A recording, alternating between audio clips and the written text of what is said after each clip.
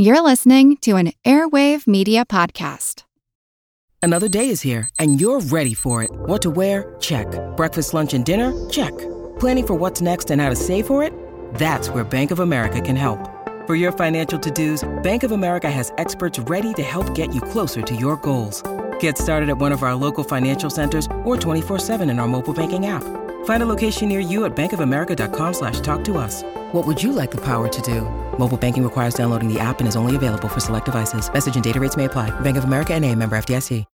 When you need mealtime inspiration, it's worth shopping Kroger, where you'll find over 30,000 mouth-watering choices that excite your inner foodie. And no matter what tasty choice you make, you'll enjoy our everyday low prices, plus extra ways to save, like digital coupons worth over $600 each week. You can also save up to $1 off per gallon at the pump with fuel points. More savings and more inspiring flavors make shopping Kroger worth it every time. Kroger, fresh for everyone. Fuel restrictions apply.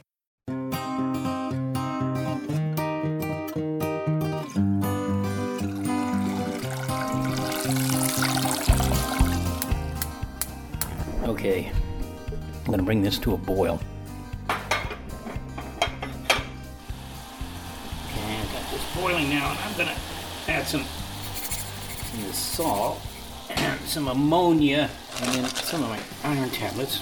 And now, imagine if after I heat this kind of oddball soup, a fish appeared and popped out. I mean, that would be extraordinary and belie belief. But how less remarkable is it that biology appeared from the early Earth's chemical stew 3.6 billion years ago? I mean, that atoms organized into simple, then complex molecules, and eventually non-living matter became living matter. I mean, we're acquainted with the end result. I mean, that's you. But when we wind the clock back, we hit the limits of our understanding about the first life. How did it arise? And how did its chemical building blocks take shape anyhow? Well, to find out, scientists are running chemical experiments in their own kitchens in conditions a tad more controlled than I'm able to achieve here. I'm Seth Shostak. I'm Molly Bentley. Welcome to Big Picture Science, produced at the SETI Institute. We are thinking a lot about the preciousness of life during this pandemic. And while our minds are on the nature of life, we thought we'd take an opportunity to look at where it all began. What follows is an episode of Big Picture Science, originally broadcast last year, about the origin of life that asked the question, is life inevitable?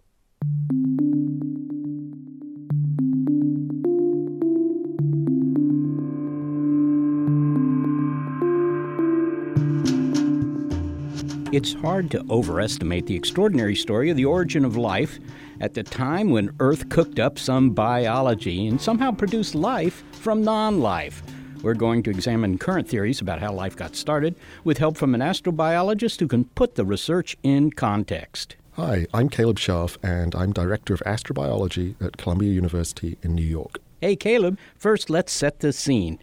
Life began at least 3.5 billion years ago, when Earth was a little bit different than it is now. Can you describe for us what the early Earth would have been like if we could go back 3.5 billion years? Yeah, so a lot of things were radically different from the Earth that we're familiar with.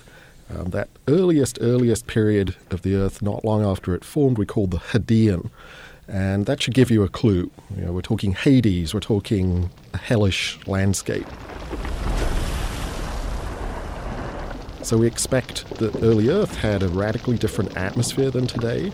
So no oxygen, a lot of species like molecular hydrogen or methane, highly reducing chemical species, which would mean that the surface chemistry as well would be very, very different than we experience today. If I went back there and I stood on a high rock, I mean, with asbestos shoes or something, what would I see? Would it be a glowing red mass of hot rock, too? I mean, was it like lava everywhere? Probably at some point, but I guess the period that is of most interest for questions about the origins of life, questions for astrobiologists, is a period where the Earth had kind of settled a little bit. And there's certainly evidence of water being around then. Now, whether that water was really pooling on the surface of the planet in quantity, we're not sure. But from various mineralogical, chemical evidence, we suspect there was a lot of water around. So it's possible when you stood on your rock, you might look out across a kind of shallow ocean. How much rock there would be to stand on is also an open question. We don't really know when the first continental landmasses formed on Earth. Well, somehow, Caleb, in this fiery, disruptive place, biology came forth. And we're going to look at two hypotheses that describe the steps before life, the creation of these precursor molecules. So if you could put into context for us, well, first, what are the building blocks of life? Do we know what they are? And how is the attempt by some experimenters to create them at the heart of origin of life research? Yeah, so that's a big question to unpack and answer. So yeah, if you could summarize, please. Yeah, summarize the whole origin of everything. Yeah, absolutely. One sentence. So here's the thing. So we think we understand the building blocks of life as it is today. So we're talking about things like amino acids, nuclear bases, other pretty rudimentary organic molecules. And part of our quest to understand how life came to exist is understanding whether that particular set of building blocks could have been produced, for example, on a very young planet, and then could have gotten themselves into the situation where they start to build more and more complex structures. Now, there's a big caveat there, in as much as these are the building blocks of life today. But of course, life today has been evolved over billions of years. So, it's a little tricky, but we think that many of the building blocks, things like basic amino acids, were almost certainly present on a young Earth. We actually find these molecules out in space. We find them in other bodies on our solar system. So that's a real focus. Going back to the basics, how do these relatively simple molecules wind up in situations where they can build more and more complex structures? So we're going to take a look at two of the major theories about how life got started. One is Darwin's warm little ponds, and the other is in the waters of ocean hydrothermal vents down at the bottom of the seas. The first is a new experiment to recreate vents in the early ocean bottom. My name is Laurie Barge, and I am an astrobiologist at NASA's Jet Propulsion Laboratory. I'm interested in looking at how minerals affect the origin of life on planets and how they affect how life lives on planets. So the hydrothermal vent theory is attractive because hydrothermal vents are chemical incubators. They're hot, they're full of rich chemistry, they can concentrate substances together in a way that you can't do out in the open ocean. And they seem to be places where there's an enormous amount of chemical energy that could be exploited by life. This is a simulation of the ocean floor where vents occur. We have a vessel here that contains some simulated ocean water, and in this case we're just simulating the important part, which is no oxygen and iron. And we're going to inject into that with a syringe, and that mimics the slow seepage of hydrothermal fluid from the seafloor into the real ocean. And then you're going to see the growth of a small precipitate forming, and that's the chimney. And these chimneys are only 2 centimeters tall or so, but they mimic what you see at a real vent, and these real chimneys can be very large. According to you and your lab, what are the ingredients necessary for the building blocks of life? Okay, so the ingredients for this reaction anyway would be iron hydroxide mineral, and it's simply iron in solution, precipitating with hydroxide in solution, and you get an iron hydroxide, water, some heat, ammonia, and the organic precursor, which is pyruvate. Pyruvate. What is pyruvate? So pyruvate is a carboxylic acid. It's basically just a small organic molecule that you can form abiotically, but it's also important for life. And pyruvate's also really important for metabolism in life today, and probably was at the beginning too. So, Caleb, does anything strike you about her approach, making mini hydrothermal vents in the lab, and her list of ingredients? Well, I think it's really interesting because accessing hydrothermal vents on Earth today is really difficult. It's hard to go down to the bottom of the ocean and do these kinds of experiments. So it makes a lot of sense that you'd want to try to recreate the conditions in the lab where you can also tune the conditions to what we think Earth's early chemistry was. And, the list of ingredients she talks about all make a lot of sense. It's about energy sources, chemical energy, and it's about the little organic pieces that are going to somehow have to get joined together to make more complex structures. What are you trying to form in this experiment? Is it amino acids? Amino acids is one thing that forms. There's another product as well that's called an alpha hydroxy acid. And also we make the mineral itself. So in this experiment, you'll see we're going to have a simulated ocean fluid that has the iron, and then a simulated hydrothermal fluid that has the hydroxide. And when they're mixed together, you get the iron hydroxide. How can we possibly imagine what the early Earth was like 4 billion years ago? Well, knowing what the early Earth was like is very challenging because there's very few rocks left from that time period, and it's really hard to know exactly how a planet evolves over time. I think one of the most important things is the fact that there was not atmospheric oxygen, and that means the ocean would have not had oxygen either.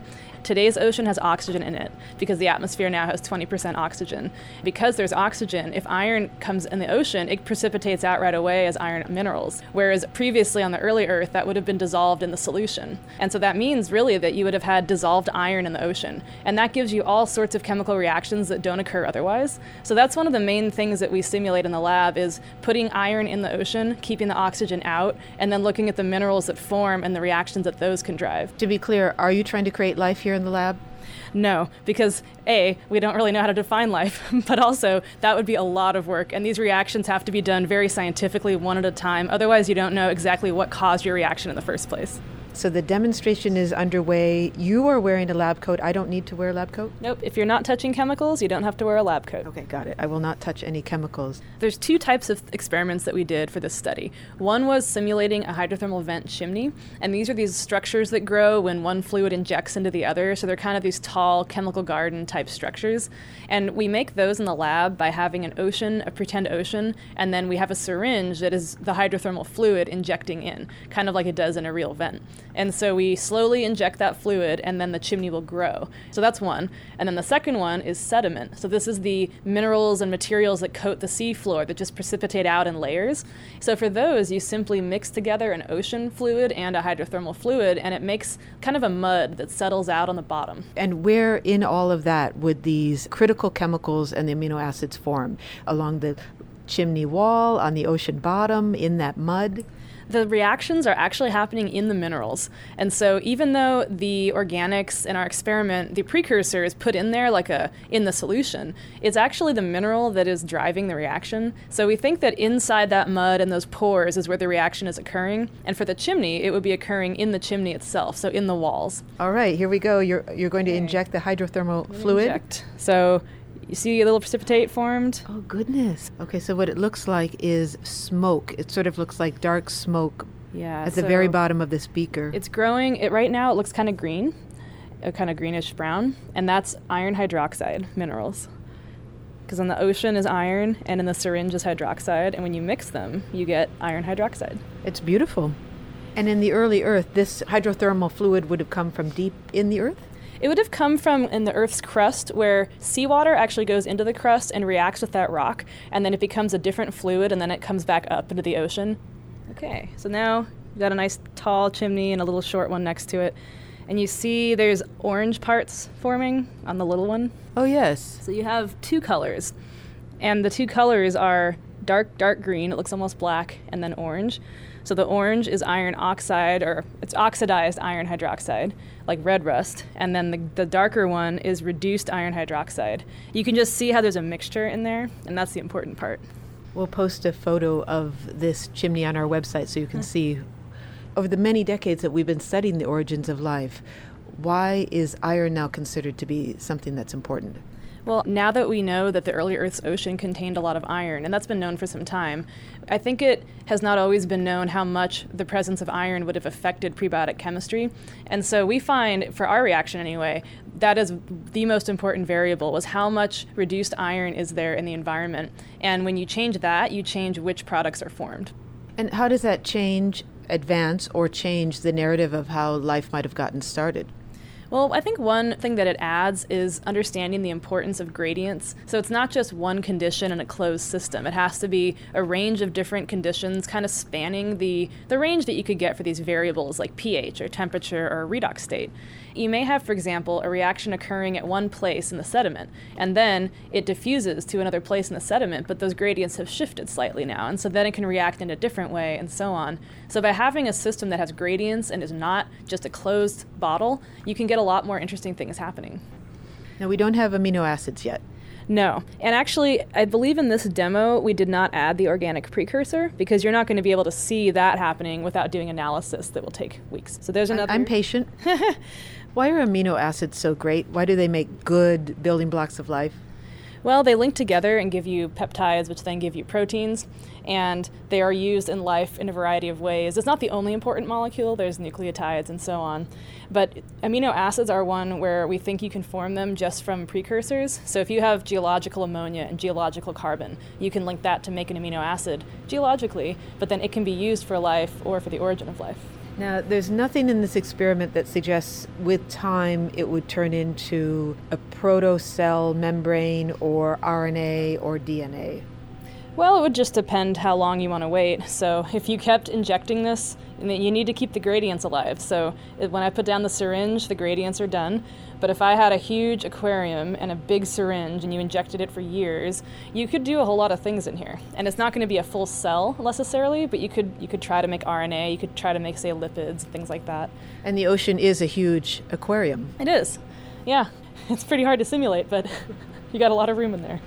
Well, Laurie Barge, thank you so much for bringing us into your lab and showing us how life might have gotten started 4 million years ago. You're welcome. Laurie Barge is an astrobiologist at NASA's Jet Propulsion Laboratory. So, Caleb, she's trying to simulate a possible origin of life, and she's talking about chemistry, and she's also talking about the importance of having chemistry that's, if you will, in transition, on the edge. I suppose that's the reason for having a chimney there, that things are different at the bottom of the chimney than at the top. The overarching thing to see in this is she is pursuing a plausible scenario for what happened on Earth 3.5–4 billion years ago. And it's complex. It's extraordinarily complex. There are so many parameters, so many factors involved.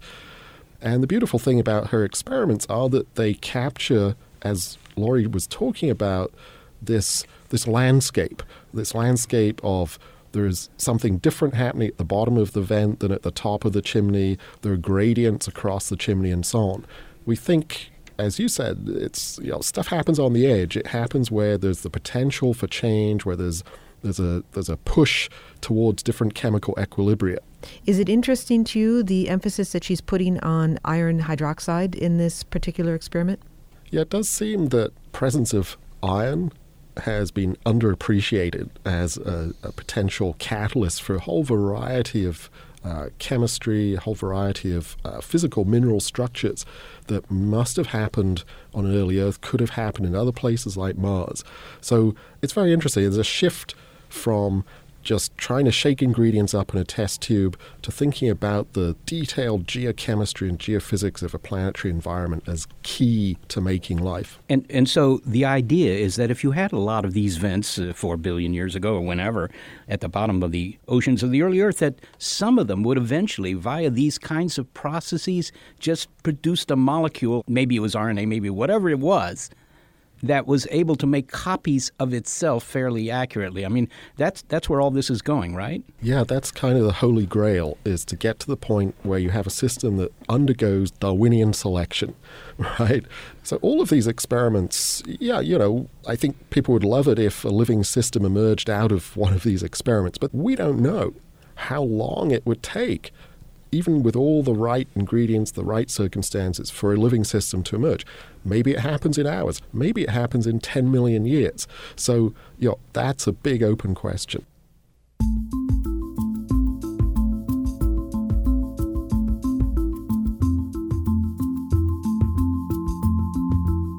Not everyone thinks an ocean vent system is the most promising site for life's origins. Proponents of the freshwater pool theory say their new take on an old idea gets Darwin's approval.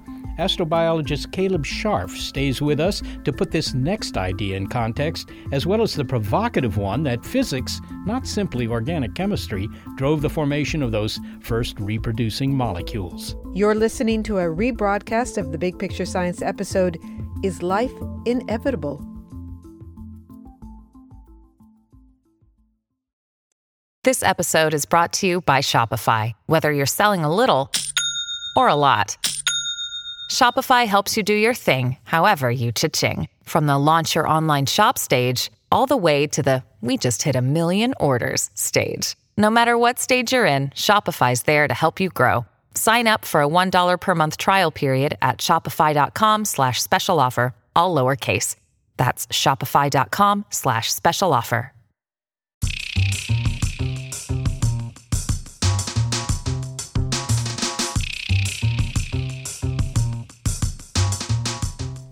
We're talking about the origin of life on this episode of Big Picture Science. If you've been to Yellowstone Park, you're familiar with its steaming landscape where geothermal energy heats the waters and occasionally produces dramatic geysers. Such hydrothermal landscapes, which are also found or once existed in places such as Western Australia and New Zealand, are at the center of another story where a group of scientists believe they found evidence for the origin of life. Those researchers traipse through these landscapes collecting chemicals which they successfully induce to create life's building blocks.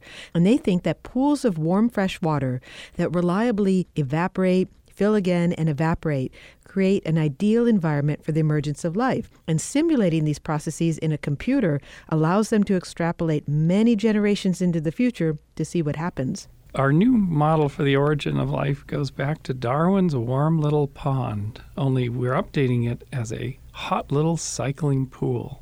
I'm Dr. Bruce Damer. I'm an astrobiologist with the University of California, Santa Cruz, Department of Biomolecular Engineering, and the founder of the Biota Institute. So Dr. Damer describes his work with colleagues Dave Demer and Tara Jokic, both in the field and with computer simulations, and that support their hypothesis that warm little ponds on land, not hydrothermal vents in the ocean, are the most plausible site for the origin of life. The general idea Darwin had was you needed a little pond to get the molecules concentrated enough, together enough to form bonds and form reactions. If it was warm, they would form them faster. And then he posited that there were sources of energy. And then his last part of his sentence is fascinating. He said, and that what would form would be a protein compound that becomes more complex. It's the complexity that interests you. How do you create these complex molecules, right? And how are you updating Darwin's idea? So what we updated Darwin's idea is what we call sort of the bathtub or jacuzzi little pond, which is that in order to get things to become more complex, you have to cycle them. So what we realized was if you let his little warm pond dry down and refill, and dry down and refill, it actually creates a little engine of creation in a way. Because as you dry down, you concentrate things around the bottom, just as you would form a bathtub ring in a bathtub. If you have a soapy bathtub, dry it down and refill it, you form a ring around the bathtub. And it's in that ring that the chemistry can occur for life's beginnings. And what that means is that as the reaction progresses, water leaves. We have to dry the solutions down for the water to leave, and then these monomers should click together and form these biopolymers. So, well, we hear that water is necessary for life, and in fact, that's NASA's mantra, where there's water, there may be life, or follow the water. In this case, you're saying you both need water and the absence of water occasionally so that you could get those complex molecules to form. And this has been called the water problem of the origin of life for the last 30 years. The irony is life needs water to operate, but pre-biology, or the formation of the building blocks of life, can't form in an aqueous environment. It has to undergo some kind of wet-dry cycling. One of the competing theories for how life started is that it started in a hydrothermal vent. And we just heard from Laurie Barge at NASA's Jet Propulsion Laboratory about the experiment that she's doing. What are the crucial differences between your hypotheses? One's in the ocean, one's on land in freshwater. Is there more to it? The fundamental difference is that in the scenario for the vents at the bottom of the ocean, the water's always there. So if a product forms, not only is it broken down by a process called hydrolysis, because as we were all taught when we were little, water is the universal solvent. It breaks everything down. But also things dissipate. So even if a bond should form, there's no way to form future bonds because the material just dissipates into the ocean. It may, however, and this is one of the things that Laurie's group is looking into, find its way into pores in the rock. And for a period of time, maybe it does concentrate. But as we are showing in our warm little ponds on land scenario, the pond can not only concentrate the monomers to form very lengthy polymers, but it can also encapsulate them in membranous little things we call protocells, all from meteoritic or material delivered from the sky, from meteorite infall and dust infall. So in a hydrothermal landscape associated with volcanism, you'd have thousands to millions of these pools, all cycling at different rates, all with different pHs, different chemical compositions, different sizes. And so you can get all kinds of chemistry going and mixing. And then when a form of protolife arises, it can spread across these pools and across this landscape. So if one pool sort of dies out, the tools and the evolutionary process of that protolife can carry on across the landscape. So it's just the sheer abundance of opportunity. The sheer abundance of opportunity, well said. Whereas deep in the oceans, at the hydrothermal vent environment, if a form of protolife should arise, the only place for it to go is into the dilute cold of the ocean, where there's very little chemicals to eat or concentration, where it can't get access to sunlight.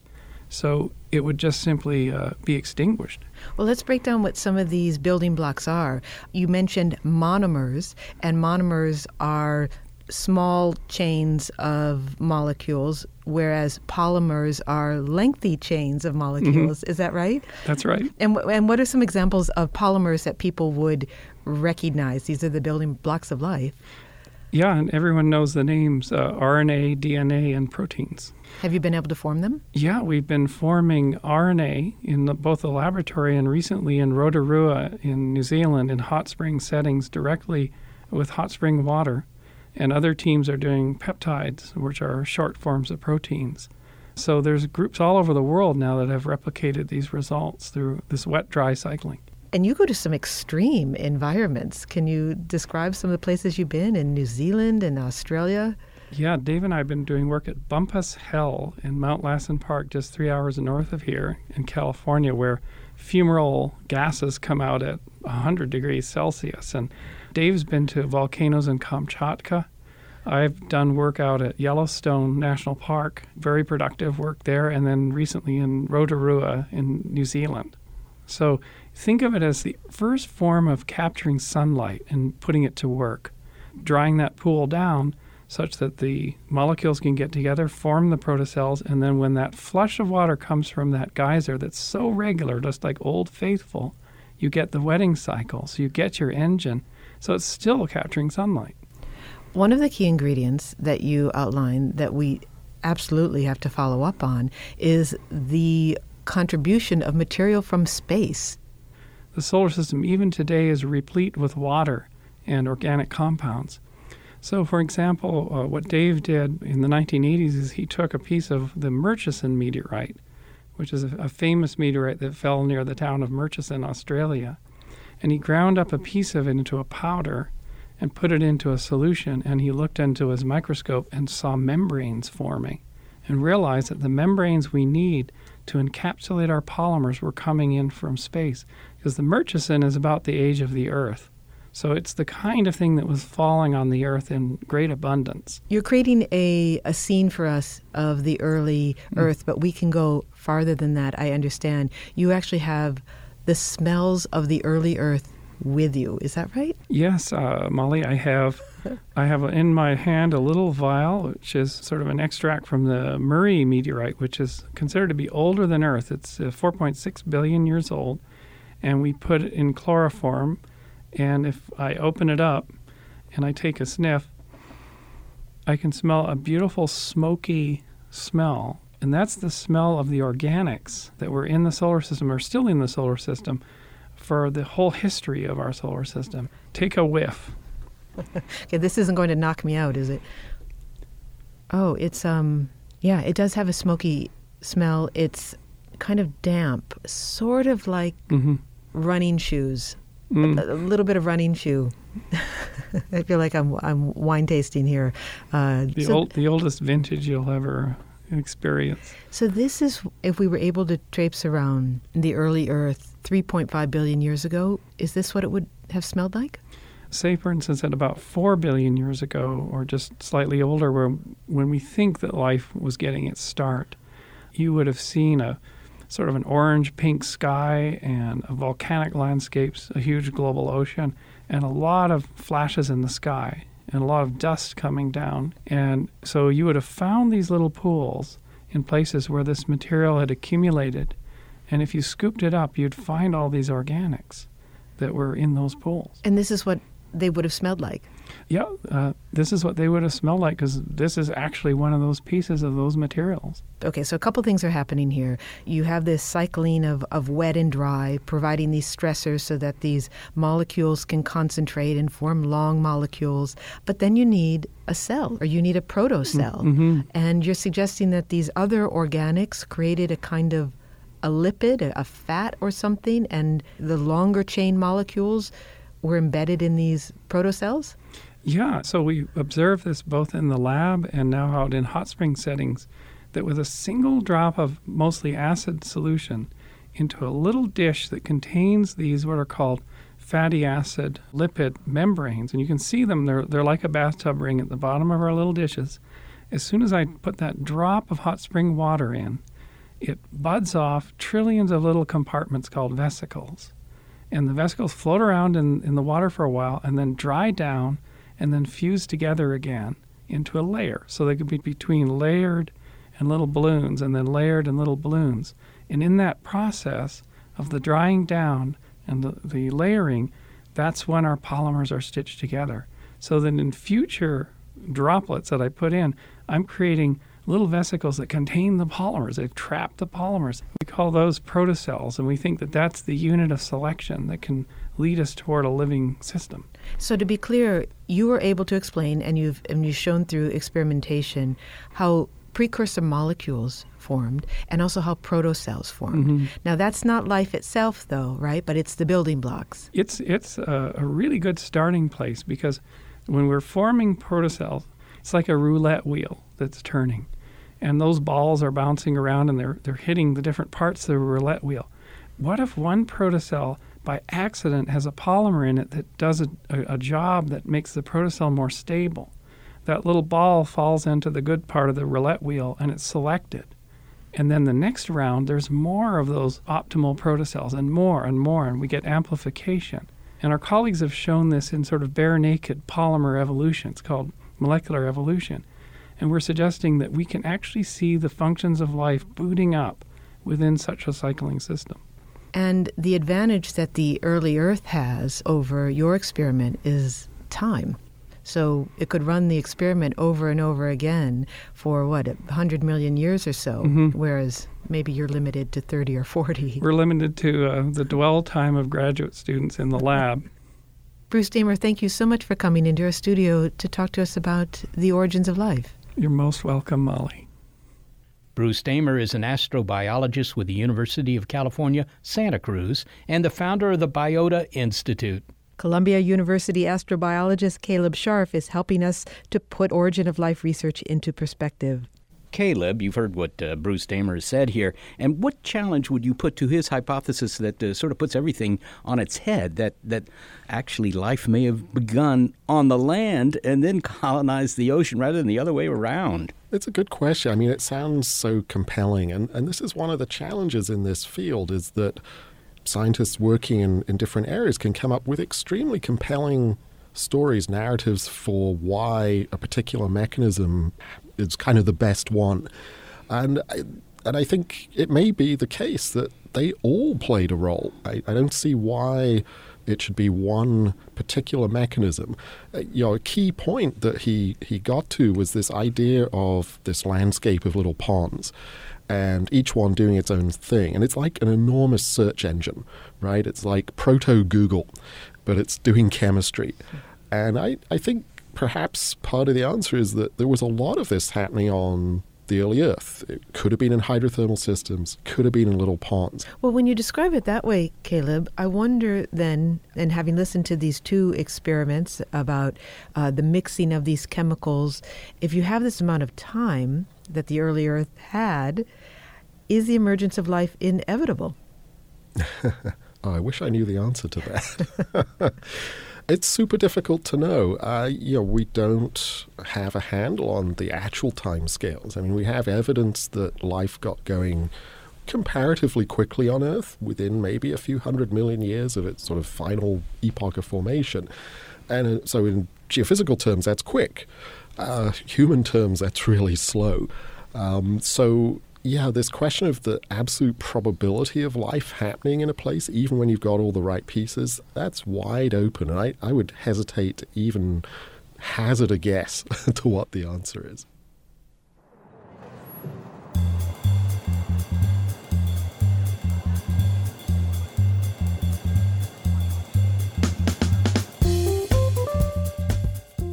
Our next guest says forget about hydrothermal vents and evaporating pools.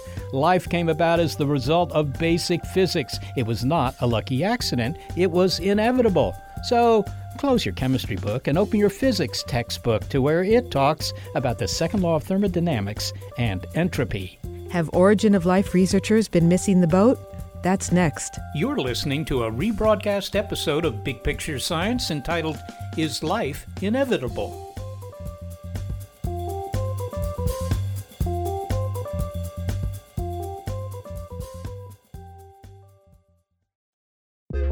A lot happens every day. Cut through some of the noise by listening to What's New with Wired, a podcast that provides in-depth coverage on technology and culture. With new episodes released every weekday, you can catch up on all the major events you missed. From AI developments to business updates to new scientific theories, it helps you make sense of what's happening in the world. Plus, each episode is usually pretty short. You can easily squeeze it in on your way to work or during a lunch break. So stay updated with the award-winning journalism from Wired. Listen to What's New with Wired wherever you get your podcasts. That's What's New with Wired wherever you get your podcasts.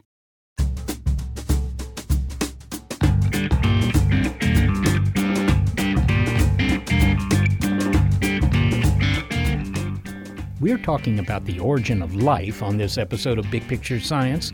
What if it doesn't come down to just chemistry? What if the driving force of life's emergence is simple physics? My name's Jeremy England, and I'm a physicist, and I have a lab that studies the physics of self-organization in the physics department at MIT. Dr. England's idea is that the laws of physics could explain the rise of ordered systems. For example, how biology emerges from the disorder of the early Earth. There's a word for the measurement of disorder, and it's entropy. Ordered systems are less likely than disordered systems. I mean, look at your kid's room. It has higher entropy. And here's another example. Imagine taking a deck of cards, throw them up into the air, they land on the floor. There's some chance they'll fall in suit order from aces to kings, but I wouldn't take that bet to Las Vegas because there are 100 million trillion other ways that the cards might land. Dr. England says that physical processes may up the odds that the deck will end up in order, as it were. He applies this idea to the origin of life. Dr. England thinks that life's origin was inevitable because atoms, the building blocks of everything, will eventually arrange themselves to most efficiently dissipate energy.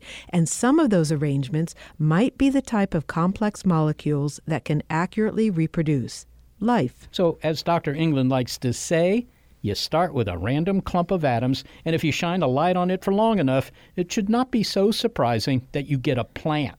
Well, it's no surprise either that his idea has made waves and entered the popular consciousness. In the Dan Brown thriller Origin, a brilliant scientist with a theory of entropy is named Jeremy England. I wasn't aware that the book was being written when it was being written and only found out shortly before it came out, and so I didn't have any role in its creation. And he took issue with Dan Brown's characterization of the intent behind the fictional Jeremy England's research, that is, to prove that science can make religion obsolete. The real Jeremy England responded with an op-ed in the Wall Street Journal. I think the main thing that I reacted to is that the idea of, entropy just trying to increase itself, that idea was taken in the plot of the book as a sort of definitive argument that there is no God and that all religions have been falsified by science. And I happen to be a Jew who is observant, and the character that was written was very, openly unwilling to comment or discuss, when it came to these kind of bigger picture questions. And that's just not me. I'm very eager to comment and discuss. I wasn't happy to be portrayed as, leaving that to philosophers. It's not just fiction writers that have been drawn to Dr. England's theory on the origin of life. Scientists, too, calling it provocative, doubtful, or a significant breakthrough. We have been discussing origin of life hypotheses with astrobiologist Caleb Scharf. Caleb, had you heard of Dr. England's theory? Yeah, absolutely. I'd certainly heard of it as a original, novel way to try to understand what it is that makes the universe do this. Why does the universe build stuff like us? Jeremy, you have a new take on one of the most intriguing questions in science. How did life arise? So, the usual way of thinking about the beginnings of life has relied on, atoms in the primeval oceans of the earth or wherever, just sort of bumping into one another and making structures, most of which don't do anything very interesting. But occasionally and by chance, you'll get some structure that is able to make, copies of itself. So there you go, reproduction, and that's how life got started. But your idea sort of suggests, there's another way to do this, and it depends on entropy. In particular, the second law of thermodynamics states that entropy always increases in a closed system. Maybe you could give an example of how that works. Entropy is a very tricky concept because of how it's often handed around in popular consciousness, because we often talk about entropy as though it's a measure of how disordered or screwed up or dysfunctional or messy something is. But if we're more technical about what it is, it's really about just counting different ways that things could happen.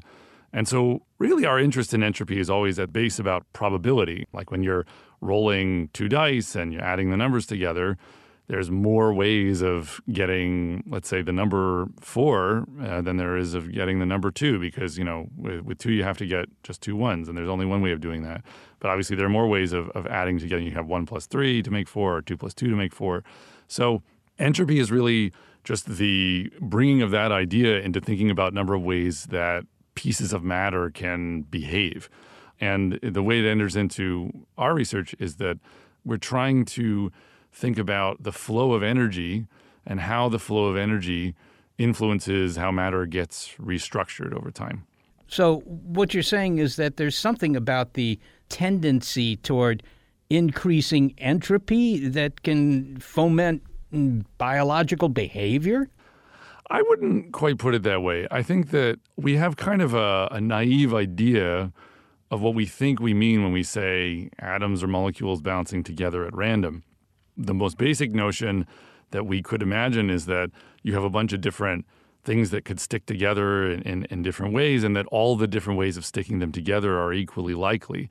But really, pretty well-established ideas in physics are already going to tell us that that's not going to be the case, and sometimes you can get things sticking together in special shapes that are, you wouldn't call them alive, but they're already orderly in certain ways that, seem to be, if we want to call it, low in entropy. So, for example, forming a crystal under certain conditions is very favorable. A bunch of atoms can form together into a crystal, and the crystal is low in entropy, but it's possible for that to happen from the standpoint of the second law, because when that happens, it releases a lot of heat, and that heat gets shared around in the surroundings.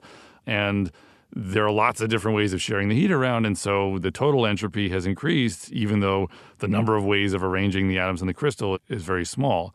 The kinds of lifelike behaviors that really impress us are even more intricate and elaborate than that. They're making copies of themselves, or they're doing things that look to us like they're predicting their world or solving problems. And those behaviors you don't just get by clumping together in an orderly state and releasing heat and then you're done, which is how a crystal forms. But instead what you have to do is you have to have energy flowing in from one source and flowing out in another way, like as heat. So, for example, you could have, light that's being absorbed by a plant, and the plant is using the energy from that light to rearrange itself in all sorts of ways and fix itself and repair itself and maintain itself in a certain state. So it's a much more elaborate kind of organization than just forming a crystal. But in both cases, the interesting thing is how the flow of energy is restructuring the system and how the structure of the system has special fine-tuning to the way that energy is getting in.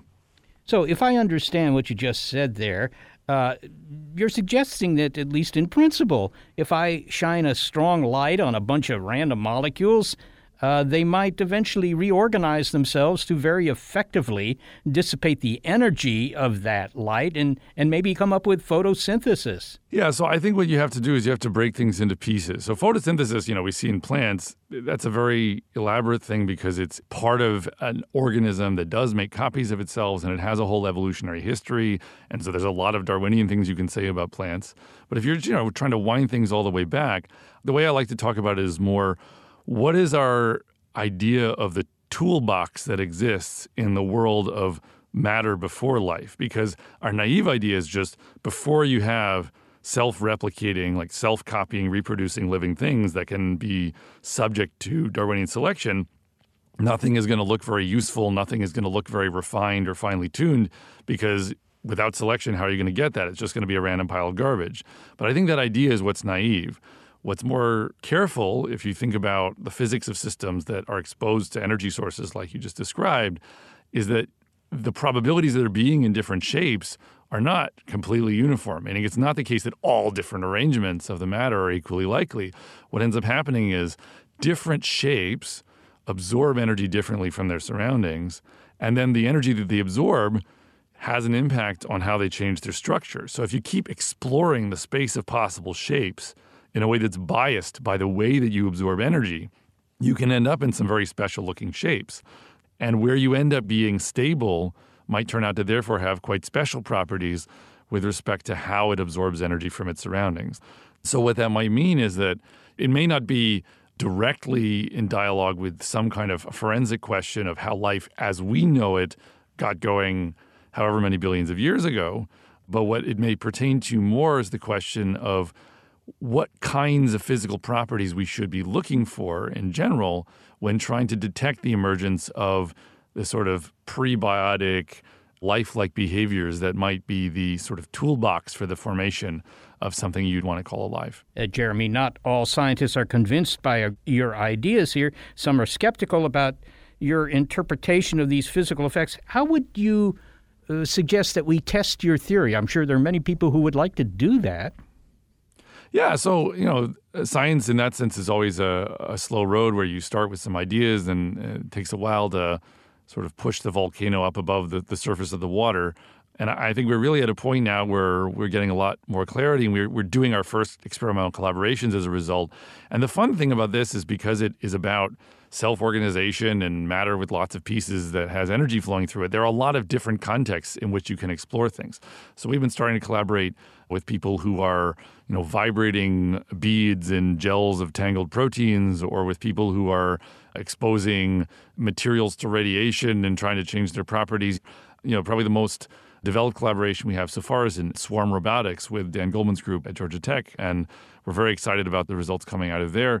I think in all cases what this is about is how do you get predictive power over the herd behavior of lots of different pieces that have energy flowing through them. And that won't be the creation of life, or it won't be the explanation of where life as we know it comes from, but it may start to chip away a bit or revise a bit our naive notion of what can happen in such a sort of frothing mess before things like Darwinian selection set in.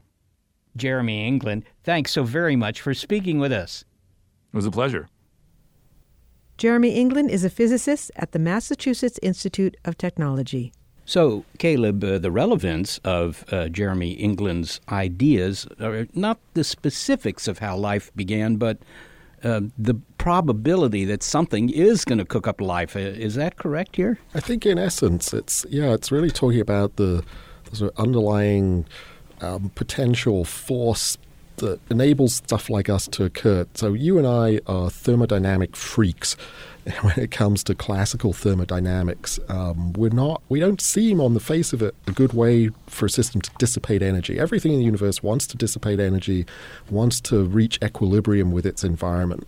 And you look at a human being or any living thing, and it seems to kind of break that mold. And yet, it's clearly going to have to be driven at some level by this need for dissipation.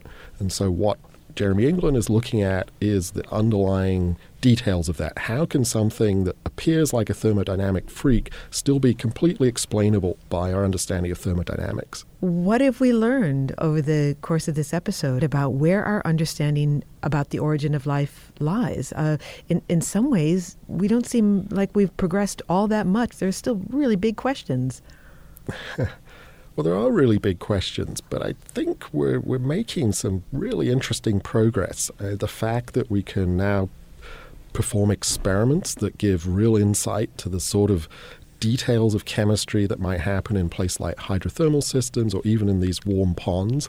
The modern tools of chemistry have become much more quantitative, much more analytic. We can sense tiny amounts of certain molecules. We can understand chemical networks at a level we never could before, partly because of computational technology. So it's really a beautiful synergy right now. We're seeing physicists coming into the problem. We're seeing geoscientists integrating it into the understanding of early Earth, and of course the chemists and the biologists.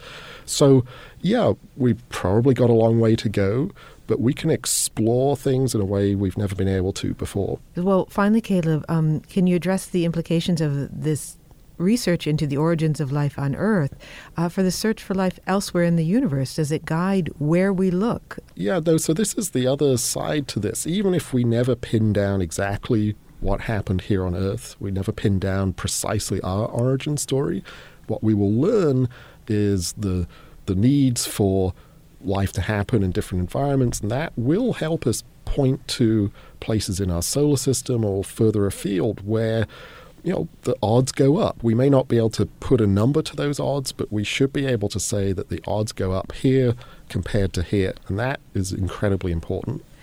Caleb Scharf, thank you so much for joining us for this full hour as we explore big questions about the origin of life. Yes, Caleb, thank you so very much. My pleasure.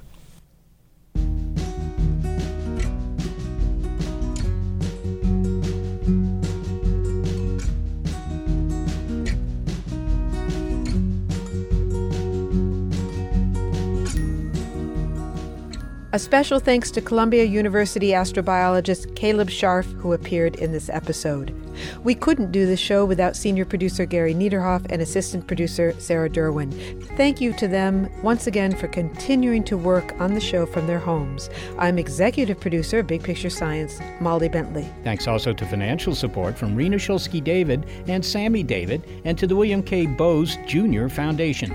Big Picture Science is produced at the SETI Institute, a nonprofit scientific and education organization whose scientists study the origin and nature of life. I'm the Institute's senior astronomer, Seth Shostak, and a big thanks also to our listeners. Your ears have been attuned to an episode of Big Picture Science called Is Life Inevitable? That originally aired in May 2019.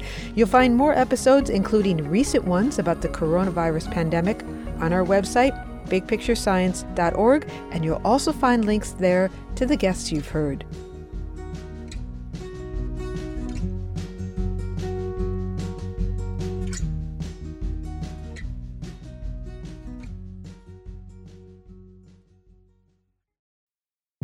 Tech moves fast, so keep pace with the Daily Crunch podcast from TechCrunch. With new episodes every day, this podcast will give you a quick overview on everything you need and should know about startups, new tech, regulations, and more.